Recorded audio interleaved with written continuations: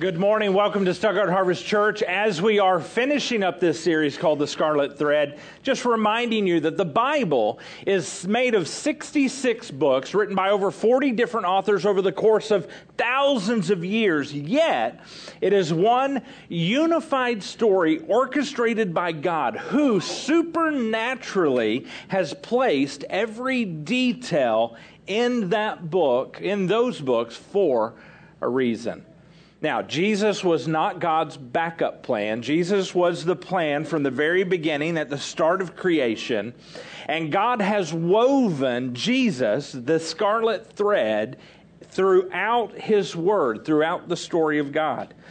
Now, God is the conductor of this whole thing, actively seeing His plan take place in the world today. And we, people like me, seemingly can mess up that plan, but God's plan of redemption for the world is always what prevails, this story of Jesus. Even though He allows people like me, messed up people, to be involved in His plan. Now, we've been looking at snapshots of Jesus in the Old Testament, our scarlet thread. And now today, we're going to look at the scarlet thread Himself, at Jesus today. Look at Him, God among us, God Himself, who finally arrives in flesh and blood onto this earth.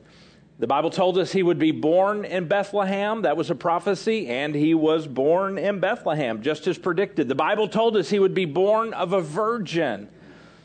And as predicted, it's predicted in Isaiah. That's one of the places, Isaiah chapter 7, verse 14. James will put it on the screen for us.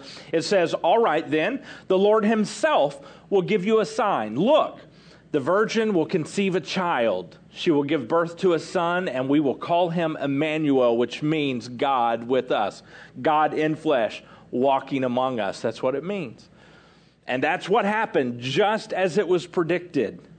Now, the scarlet thread, Jesus, the Messiah, was predicted even way back at creation. We talked about that at week 1, Genesis chapter 3. We know that's the story of creation, and Adam and Eve were created, placed into a perfect world, a perfect garden, and even they were perfect at that point. They were sinless.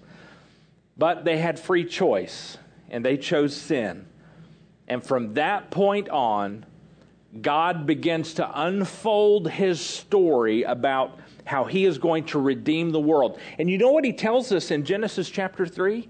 He says it's going to happen. He's going to send the Messiah through the seed of a woman. That's an Old Testament, old way of saying He was going to be born from a virgin.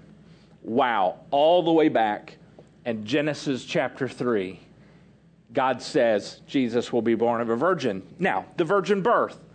I mean, what a strange way to save the world. So I've got a question for you. Why was Jesus born of a virgin? I mean, one answer, of course, is yes, to fulfill prophecies like the one I just read to you and the one in Genesis chapter 3. That's one reason, to fulfill prophecies. But why was it necessary for God to even prophesy that Jesus would be born of a virgin? Why be born of a virgin in the first place? Now, there are many profound, true theological reasons of why that would need to happen. But today I'm going to give you one of those reasons. One of those reasons today. And there is a good chance that what we're talking about today, it has been in the Bible the whole time you have owned one, but there's a good chance that you didn't know what we're going to be talking about today was in the Bible. And I'm so excited that we get to teach it to you today. This is one of the most significant reasons of why Jesus had to be born from a virgin. So let me give you the background as we get started. Here's the background. God operated this way. He would give us a prophecy, which was a prediction, and then He would give that through a prophet, and then it would happen. And it was God saying, see, that was me. That was me. I did that. I told you it would happen, and it happened just like I said it would happen. That was a prophecy. One of the prophecies that God gave us in the Old Testament is that the Messiah, who is Jesus, he would be born from the nation of Israel. And then he gets more specific later, and he says, not just from the nation of Israel, but it'll be from one of the 12 tribes who makes up the nation, but he gave us the specific tribe he would be born from. He said he will be born from the tribe of Judah. He tells us that in Genesis 49, chapter 49, verse 10. From the tribe of Judah. And then he gives us even more detail, and he says not just from the tribe of Judah, but from the bloodline of one specific person in that tribe, from the bloodline of David. And yes, if that sounds familiar, yes, it's David and Goliath, the boy who killed the giant with the 5 smooth stones, him. He later became king of Israel. Yes, David. And he said the Messiah will come from his bloodline, from the bloodline of David. Very cool. So David did end up being king, as God even said he would. That was one of the predictions, too, that came true. He became king. But here's the problem.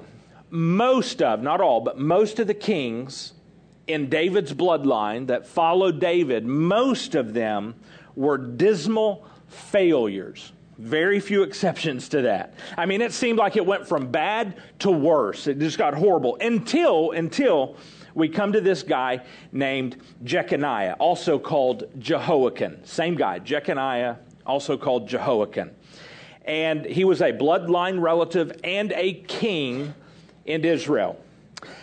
So it went from bad to worse until we got to him. And then it got absolutely horrible because he was really bad. So bad that God ended the kingship with Jehoiakim.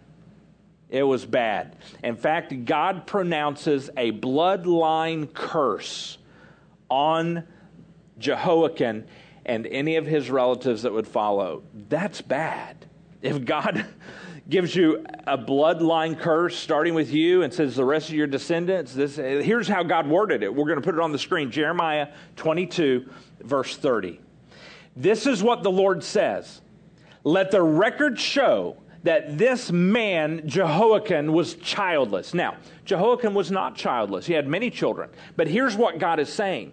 It's going to be as if you have no children. And here's why. Keep reading. He is a failure. For none of his children will succeed him on the throne of David to rule over Judah. He said, Jehoiakim, it ends with you, bro. None of your kids, none of them, none of your relatives. If they have your DNA, your blood, they're not going to rule. Now, this is a problem. Because God, one of the predictions was that the Messiah would rule over Israel. And God just said, none of your bloodline, Jehoiakim, is going to rule. None of them. This is a problem.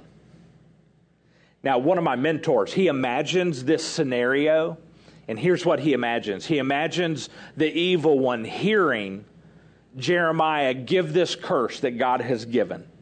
And he imagines the evil one hearing this, because the evil one knows prophecy. He knows God's word probably better than we do. He knows God's word, and he knows that the Messiah that he ultimately is trying to stop and squash, he knows the Messiah that God said he would come from the line of David, a royal from David, and it all ended with Jehoiakim, with that curse. And you can he just said, I just imagine the evil one with his evil forces around him celebrating the problem, celebrating the fact that the Messiah cannot come through this bloodline. And then he also imagines this. He imagines God then leaning down to his angels, and he says, watch this, fellas. I got this. God does something. You see, God knew the solution to this problem before there was ever a problem.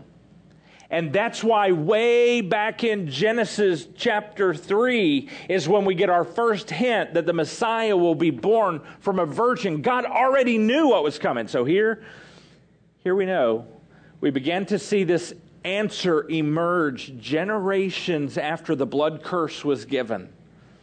And we see this solution emerge for ourselves by looking at the family tree, the genealogy of Jesus. Now, maybe you never knew this, but when you go to the New Testament where the genealogies of Jesus are listed, they're all different. And you say, different? Shouldn't they be the same? I know, right? They're different. That's weird. We're going to look at it. They're not the same. The first one is listed in the book of Matthew. In just a moment, not yet, James, but in a moment, we're going to have something on the screen for you. And because of my poor work, you can't read any of it. So I'm going to, because it's so little. But that's okay. In just a moment, James is going to put it on there. I'll call for it in just a minute, James. The first genealogy is listed in the book of Matthew. Now, Matthew wrote down, as God told him to write, he wrote down the details of the life of Jesus. And he did it from the perspective of Matthew. Now, Matthew was an Israelite from the tribe of Levi. The Levites were priests, and they were very super Jewish, obviously. And so as Matthew wrote down the story of Jesus, the life of Jesus, he did it from a very Jewish perspective. And in fact, as he describes Jesus as the Lion of Judah, which is a very Jewish phrase, as you would expect from Levi, a Levite here in Matthew. And that's how he describes. And now as you would expect from a very devout Jew, he would start the line of Jesus, the genealogy of Jesus, with the father of Israel. And that would happen to be Abraham. And so he takes Abraham, the father of the Jewish nation of Israel, and he goes, Abraham was the father of this guy, and this guy was the father of this guy, this guy was the father of this guy, and he starts tracing the genealogy, the family tree of Jesus, and he makes it all the way down to David, King David. Now, James, if you would put that on the screen for me. So we have David, you see it at the top right of this little graphic here, and then from David, that highlighted on the left, you see a highlight, that is Solomon. That was David's first surviving son from Bathsheba. There's a story. You need to go look that one up. Now, that's Solomon. And Matthew traces this royal line. So all of these guys were kings all the way down here. And that last one on this list, before you get to the little dotted line, that's Jehoiakim.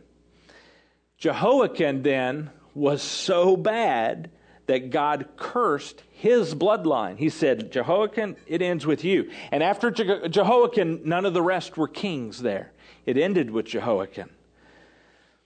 And that bloodline was cursed. So then it goes Jehoiakim, it kind of carries it over for this graphic, and then all the way down, and then it goes Jehoiakim, his son was this, and his son was this, and his son was this. Goes all the way down to that last highlighted name, and that name is Joseph. Do you remember the story of Jesus? His mother is Mary, and his father is Joseph. That's his dad. But Joseph is part of the blood curse. And there's a problem. Joseph is part of the blood curse. And Jesus, the Messiah, was said is going to sit and rule as king over Israel and ultimately over the world. But Joseph is part of the curse. So you see the problem. Now, Luke gives us another genealogy. All right, hang on just a moment, James, and we'll go to the next slide. I'll call for it in just a moment. The next genealogy we find is in Luke. Now, Luke was a doctor. He was a physician.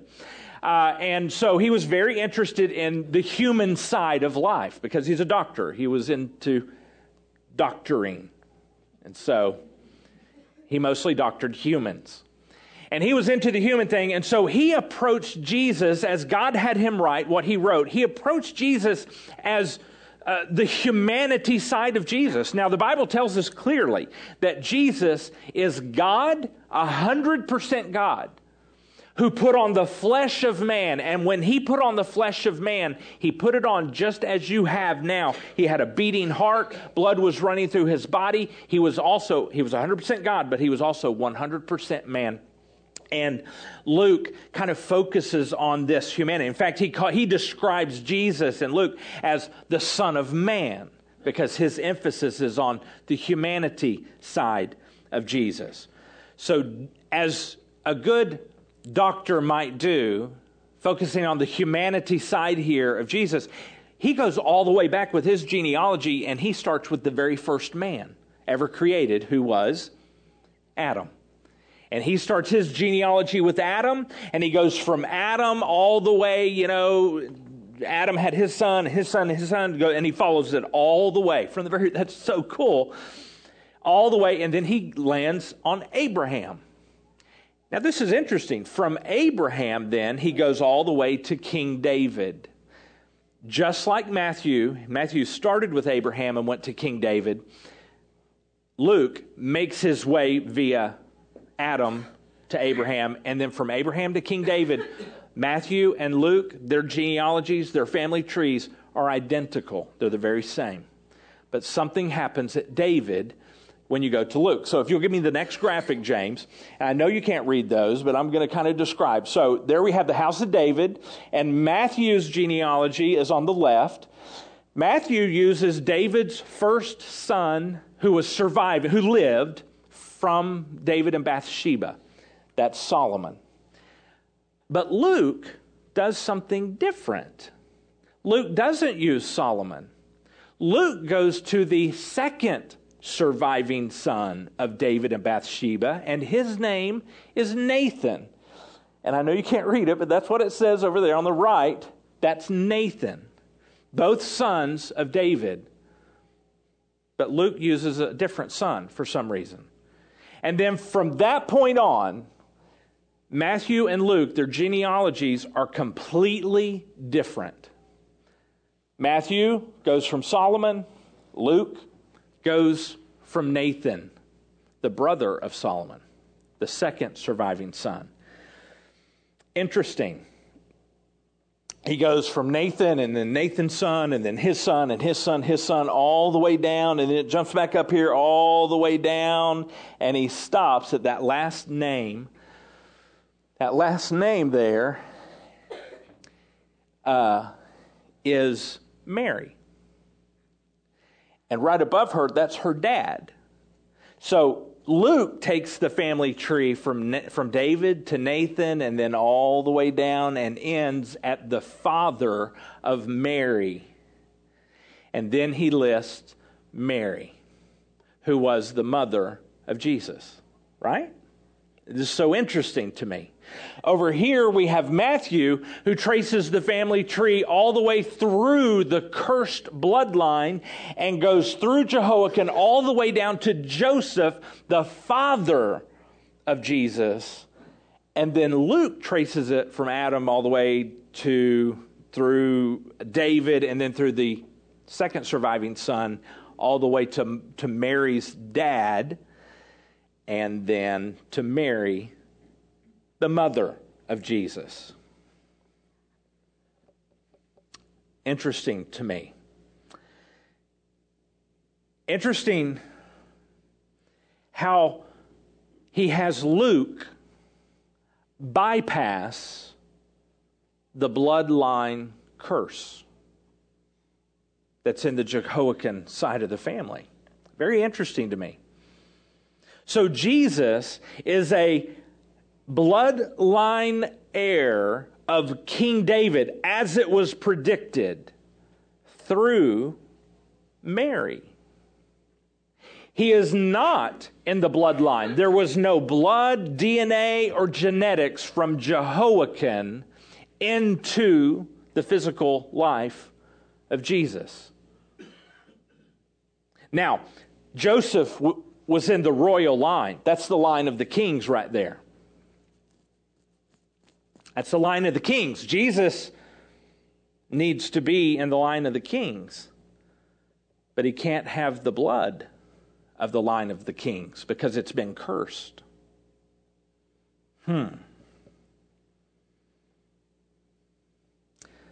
Here's how that works. Jesus gets the bloodline from Mary. He gets the kingship line from Joseph, but no bloodline from Joseph because that bloodline is cursed. Look how much care God took to orchestrate this masterpiece of seeing the line of Judah, the line of David, into the coming king, Jesus. I just find this so fascinating. Why did there have to be a virgin birth? Because Jesus could not have the bloodline of Joseph running through his body because it was cursed. So he gets the bloodline from David through another part of the family down to Mary. Wow. That's amazing to me. But you know what he gets from Joseph? Because Joseph was the legal father of Jesus, not the blood father, the legal father, which you know what that means? Joseph could pass on to Jesus his titles and the line of royalty because he was the legal father of Jesus, even though he wasn't the blood father. Look how God orchestrated that. Is that not cool? That is so cool to me. Now, if you've been paying attention, you may have a question about this. So let me just put it out there for you. Maybe you say this, wait a minute, Harley. I thought you said in the Old Testament and the New Testament that the bloodlines and inheritance and property and titles, all of those things only passed from the Father to the Son. But here in Luke, it somehow changes and passes from Mary, the mother, from the father to the daughter, from the daughter to the son. That's not the way it worked, Harley. Something is fishy about this because that's not the way it worked in the Old Testament and New Testament times. It looks like somebody's doing some wrangling to make that work out. And I would say to you, busted. I mean, great question. You've been paying attention and you are very sharp for asking that question. And no wonder the evil one must have celebrated and been super excited about ruining God's plan about the Messiah, because no way could no way could Jesus be born from a cursed bloodline, and no way could Jesus have the blessing of this family line through his mother, because she was, as we know, a girl. So, God knew this would be a dilemma. So, way back in the Old Testament, way back to the Torah, which is the first 5 books of the Old Testament, all of those 5 books written by Moses, they're also called the books of Moses.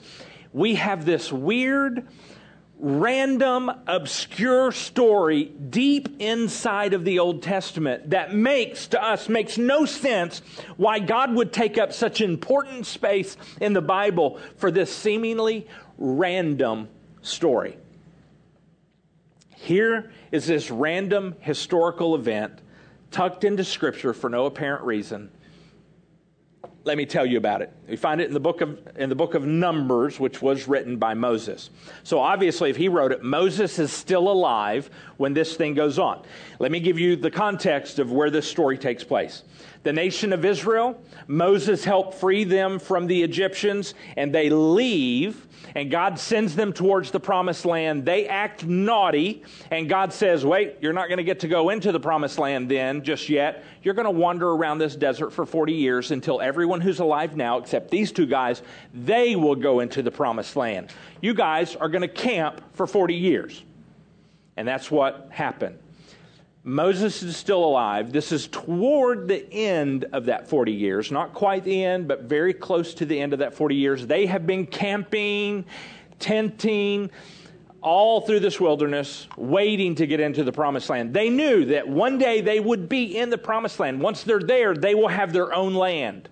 Not just for the nation, but they would divide it up between all the tribes. Every tribe would have a section of land. And within that section of land, every single family would get land for their own that would be theirs to farm or to raise sheep or have a ranch, whatever. They would get to have their land.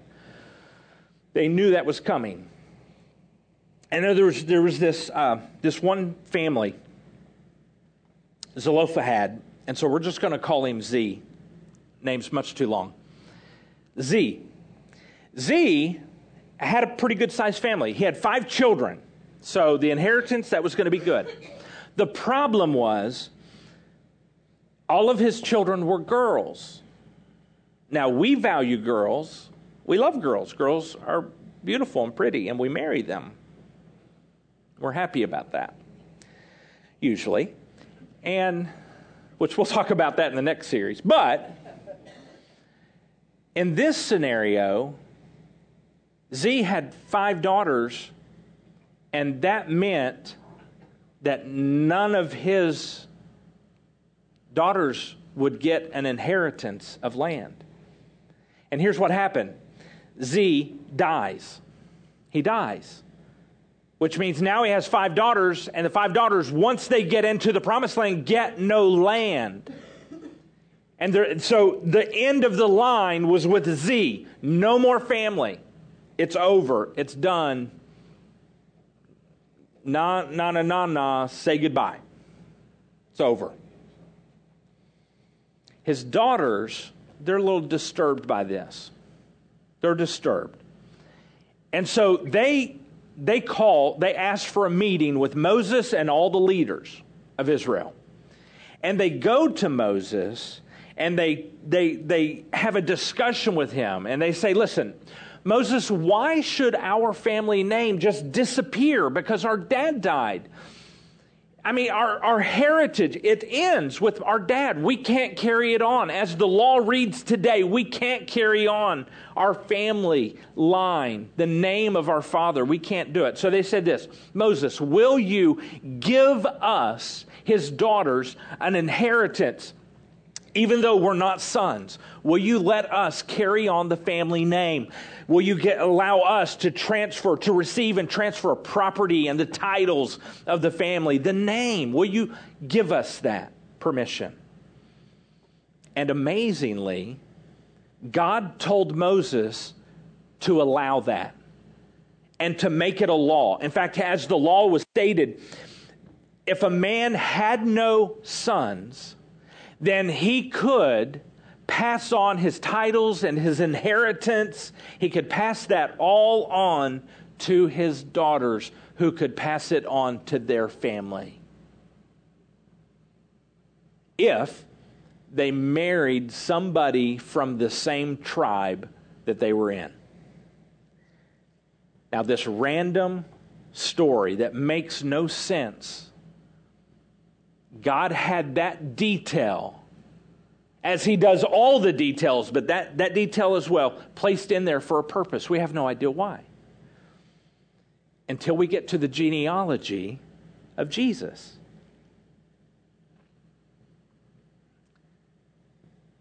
So Luke takes us from David through the second surviving son of Bathsheba, Nathan, and does that little zigzag and avoids the blood curse because she has a virgin birth. Joseph is just the legal father, not the blood father.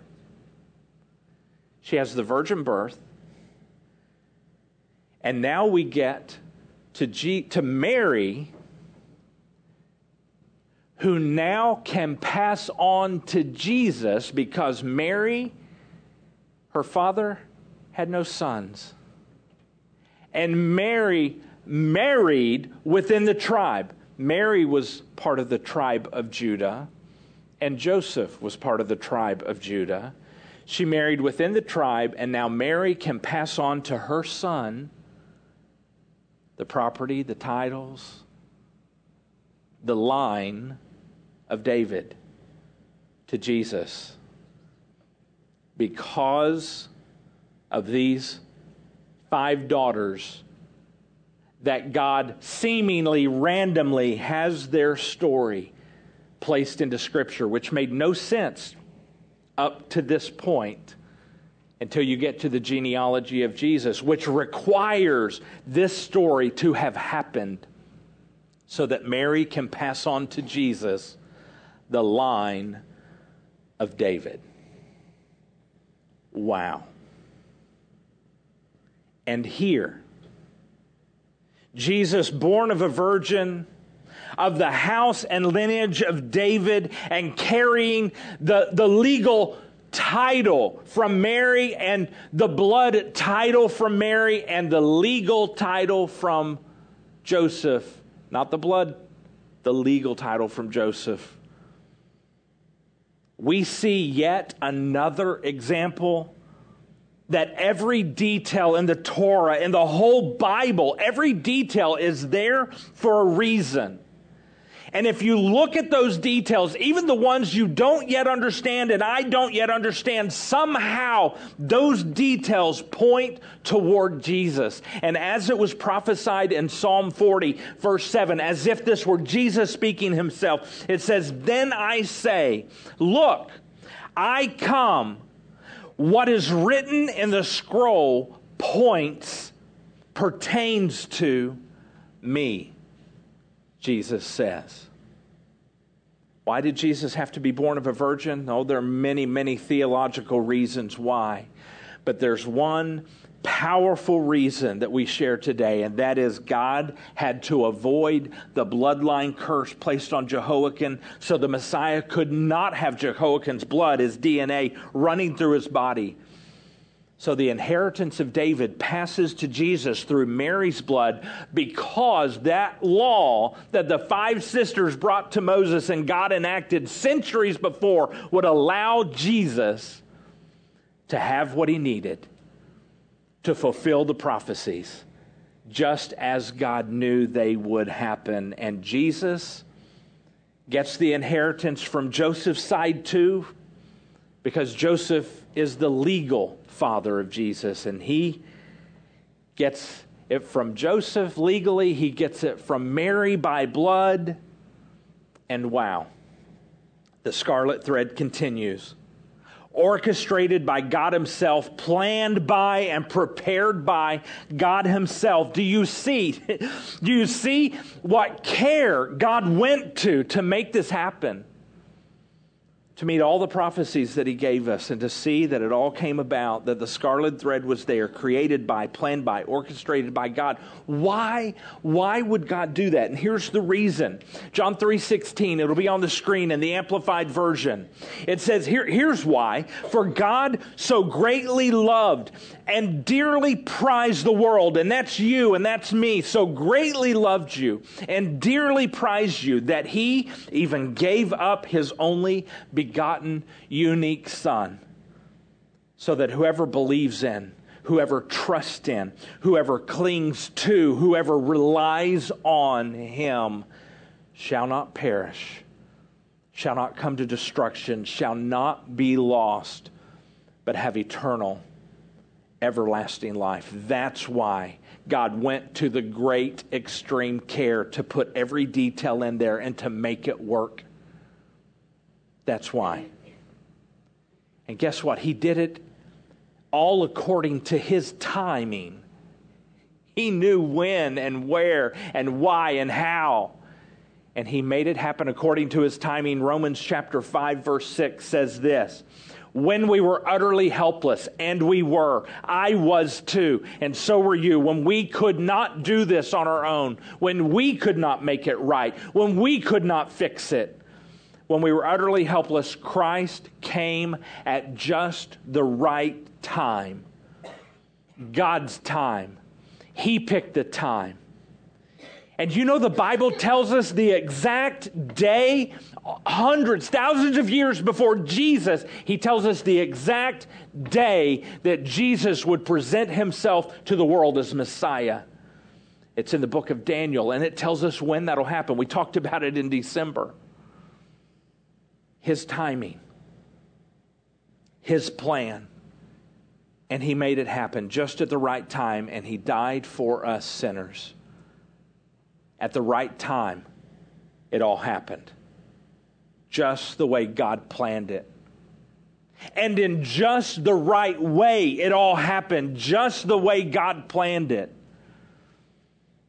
So we're simply asking you this today. Will you submit your life to Jesus? And here's how that works. You simply admit to God, yes, Jesus did come. He's God himself, just as the Bible says. And he put on the flesh of man, and he came to this earth to live as a sacrifice. So he could live sinless and go to the cross and die for me. And 3 days later, after he died, he rose again, just like he predicted, just like history tells us. And because he died, that means his blood paid a price that I couldn't pay. And you know what that price, that blood price of Jesus purchased? It purchased me.